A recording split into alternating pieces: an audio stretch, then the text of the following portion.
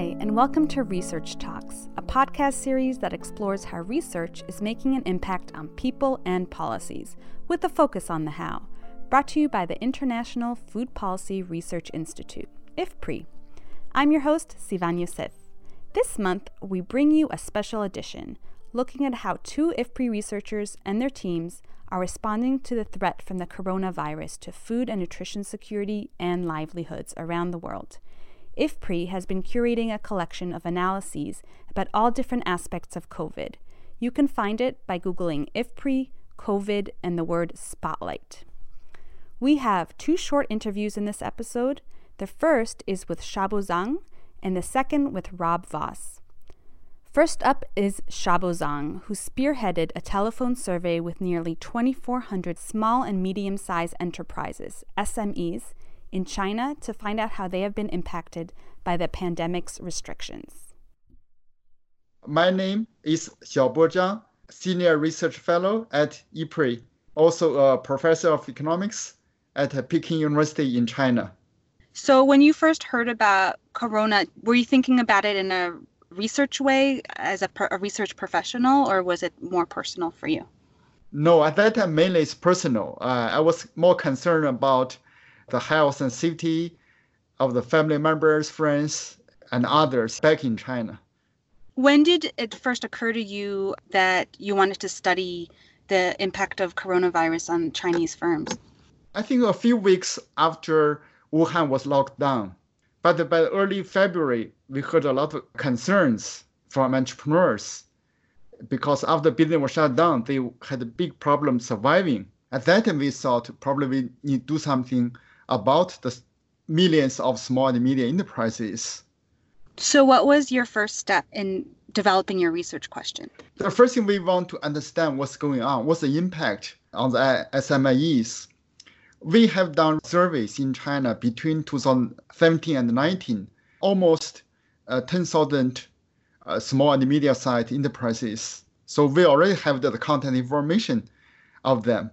So we thought we should see the opportunity to have a rapid telephone interview on them. So how did you reach out to these firms? So I think this was a good opportunity because most business were shut down during the Chinese New Year. Entrepreneurs stayed home. On the other hand, the student enumerators also were confined to their homes, so they had time. So when we announced a call for volunteers to do the interview, within 1 hour, more than 150 students signed up. Wow, 150. That's incredible. So did you have to train, these were student enumerators, did you have to train them in order to... We trained them before. They all participate in our survey in previous years. So we tried to select the best enumerators based on their previous performance. And what kind of questions did the enumerators ask these business owners? Yeah, first, have you restarted your business or not? How long can your business sustain with your current cash flow? What are the major challenges do you face? What kind of policies do you prefer? At that time, we give a list of government policies, something like that. Did the enumerators run into any challenges when they were doing the interviews? As always, for the telephone interviews, many people hang up when they see the unknown numbers. What was the response rate in terms of how many people they called and how many people agreed to do the survey? 52% among with the valid phone numbers. So the response rate was very high. The one reason is because the topic is very relevant for entrepreneurs. Secondly, entrepreneurs had the time. So in normal times, I don't think the response rate can be as high as 52% because they are extremely busy. So I'm working with a few professors in different universities. We form an alliance on the survey. We call it Alliance for Enterprise Survey for Innovation and Entrepreneurship in China. When the data was ready, we immediately started to analyze the data. So within 2 weeks, we wrote about 10 research reports and posted in social medias and major Chinese medias, and even English media. Had you ever undertaken research so quickly in terms of identifying a research question and then pulling together surveys so fast? Yeah, definitely this is the only time, the fastest. Because we started on February 5th, and then we start our first blog post came out, I think 2 weeks. The first was posted on February 18th. Wow, that is very fast. Could you share with me some of your findings? Yes. First of all, the shutdown has a huge impact on the SMEs. As of February 10th, the official date to restart business in many parts of China, 80% of them still not start yet. And secondly, the impact varies across sectors and across regions. For example, the export sector suffered more than the non-export sector. Why is that? So some workers couldn't come to work because that time there are a lot of restrictions on labor mobility across provinces. The second reason is they normally rely on a few large suppliers. So everything in the chain was getting affected. So all the different parts of the chains were affecting each other. Yes. What are some of the other findings? Another finding is the agriculture business suffered a lot, mainly due to the disruption in logistics. You think about the many Chinese villages, there are pig farms, poultry farms, so they need to get feed on daily basis. They also need transport, like the chickens or pigs to the market. But at that time, many villages set road barriers, didn't allow trucks to travel across borders. More than 60% of them reported the disruption in logistics was the largest problem for them, much higher than other sectors. There are also large regional variations. So in some areas, like in Gansu province, it's one of the most remote provinces in China, the rate of infection is very low, but the resumption of production was also very low, among the lowest among the 7 provinces we surveyed. Initially, we was wondering why they didn't start production despite such a low infection rate. So when we look at the data, we found it's because of the disruption in the logistics. So trucks couldn't travel to other provinces. So that has a big impact on the resumption of productions, even in areas without much the virus infection. So all the provinces economically are dependent on each other.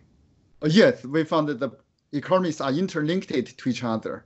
So it's much harder to restart the business than what we thought, because it's more like you need many parts to work together. If there one part is missing, the production cannot be resumed. Another finding is the service sector suffer more than the manufacturing sector. This is mainly because of the decline in demand. Are there any research questions that you think we still need to explore? And do you have plans to conduct this survey again? We are planning to do the survey in July and August. Meanwhile, our questionnaire have been adopted by other countries. For example, Mexico and France are planning to do a similar survey on SMEs. They have translated our questionnaires into Spanish and French. Ethiopia also wants to do a similar survey soon. So we already post our survey instrument in different languages on the web, so it's publicly available. Is there anything positive that you've come across? Positive is during the process of the survey, I felt there are so many professors, students, they really want to help the country. Most of them are volunteers. They have done a lot of research in terms of data collection, analyzing the data. So I do feel at that time, at that hard time, people want to do something to help the country. I think what you're saying is absolutely right. And I've read a lot in the last couple of weeks that during times like these, when people have a sense of agency where they're able to do something concrete, it really helps them in terms of dealing mentally and psychologically with such an unprecedented situation. Yeah, also our enumerators told us they felt so proud they could contribute to something because they already stayed home for a few weeks, the college students. They really want to participate in the surveys.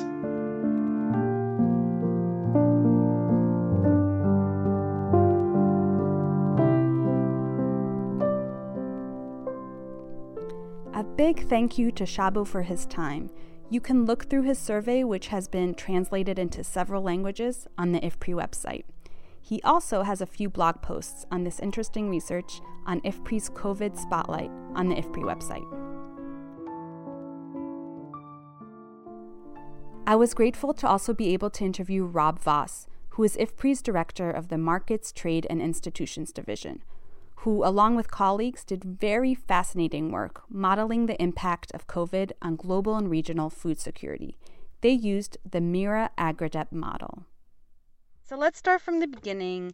Where were you when you first heard about coronavirus? What were you doing? Actually, when I first heard about it was, I think, the end of December of last year. Actually, I was still vacationing in Europe when the first news broke out. And, of course, it was not very clear what was going to happen. When it started spreading from China to Europe, then, the things that came to mind is what has happened in previous crises, whether this would not cause disruptions in food sectors, and particularly also could lead to food shortages and drive up prices.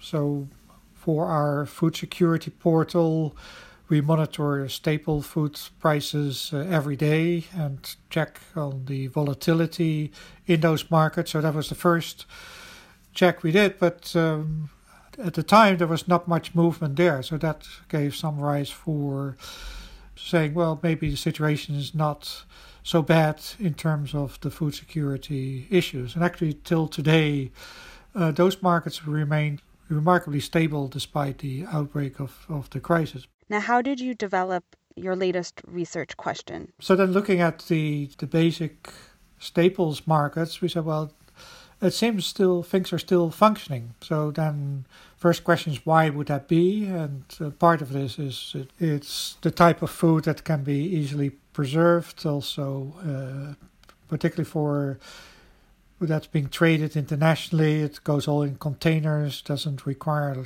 a lot of people to do that, or that have to closely interact with each other. So as long as that logistics keep functioning and production levels are good, that should work and may also be continue working well. But I subsequently started looking at other issues like other types of food production, like vegetables and fruits that require more labor, that could be affected through the containment measures. So that's where we start using the model to try to estimate what might be the consequence of a serious global economic downturn, not just in Europe, in China, or in the United States, but particularly also what would happen in the poorest countries in Asia and in Africa. Okay, so what kind of model did you use? The model we have it's a model called MIRA-AgriDep. And that's a global model that looks at some detail at agricultural markets, but also other sectors of the economy. It looks at trade issues, looks at prices, it looks at incomes, it looks at employment, and then takes all the interactions to simulate through if you get a shock or a policy change in one part of the system, how that might affect other sectors within a single economy, or what could affect and spill over from one country to the next. Does the MIRA AgriDep model that you use, does that have any limitations? Well, like any model, it's as good as the assumptions that you make. There are many limitations. The model makes certain assumptions of what producers do if they see either prices for their products fall, whether they're going to produce less or just produce less for the domestic market and maybe produce more for export market. But to be clear, what we're doing is not to make a prediction, but just to do a scenario analysis. Can you talk a little bit about your findings on the different types of shocks and how those affect different regions of the world? So what we found is that basically if you get a 1% decline in the global economy, then particularly the poor in Africa and South Asia would be hit hardest. And the poor in Africa would be hit harder, particularly if it also means that international trade declines strongly, and also that there will be disruptions in doing trade, also because of disruption in logistics that may drive up the cost of doing trade or not being able to do trade at all. And that's simply because African countries are a lot more dependent for their economic livelihoods on international trade. Then, for instance, South Asia, where also a large number of the current poor are located, which are particularly because of the size of India, which is a country that's less dependent on international trade, but would be much more affected if also that country gets a serious lockdown in economic activity because of the containment measures. Are there any models that are looking at these shocks alongside the shocks caused by people actually dying from coronavirus? So kind of like how the health sector uses DALYs? No, we haven't done that so far, because that would be a bit difficult to do at this point. Until today, most of the people that have died because of the coronavirus disease are people in higher age categories, so people above 70 years of old. As a result, that does not impact directly on the labor supply. Of course, this may change if the virus spreads more across Africa. Do you feel that your findings are they optimistic or too optimistic in a way in terms of the projected impacts? Well, we won't know until we've seen the results, right? But first, people do say that we maybe have been too optimistic, because at first we had a title in one blog that we published that said that there was no concerns for food security yet. We hoped that people would read the underlined yet, because we didn't know yet what the impact was. We were mainly focused on the availability of food supplies, particularly of basic grains, and that the repercussion effects of a global downturn that would still take some time to take effect. Now, what we know now is probably the economic downturn might be much stronger than 1%. So you can imagine that if the global economy goes down by 2, 3, or 4%, that we get the multifold of the calculations we did. So the odds for now is that probably we could be heading towards a recession that is at least as strong as the global financial crisis of 2008 and 2009, when the global economy went down by 2.5%, more or less. So the thing we're also now warning for is that now, when it's even less logical to introduce trade restrictions, but in a market that's now relatively stable, such policies could function as a destabilizer to food markets. Have you come across anything inspiring, maybe in the research field, that is not all gloom and doom? I've seen an enormous amount of openness to share information. You see that now, that a lot of researchers are teaming up rather than competing with each other in trying to find solutions, vaccines, medicine, and so on. And hopefully that can continue, since, well, this is a pandemic, so it means it's global, it's affecting all of us without discrimination. So the more we can do together, the better. Many thanks to Rob Voss for his time in sharing these findings. Rob and his colleagues have posted various blogs that explore this research in more detail. These posts can be found on the COVID Spotlight on the IFPRI website, which can be reached by Googling IFPRI, COVID, and Spotlight. I hope that you and your family are coping as best you can during this time. Don't forget to subscribe to our podcasts so you don't miss a single episode of Research Talks from IFPRI. Till next time.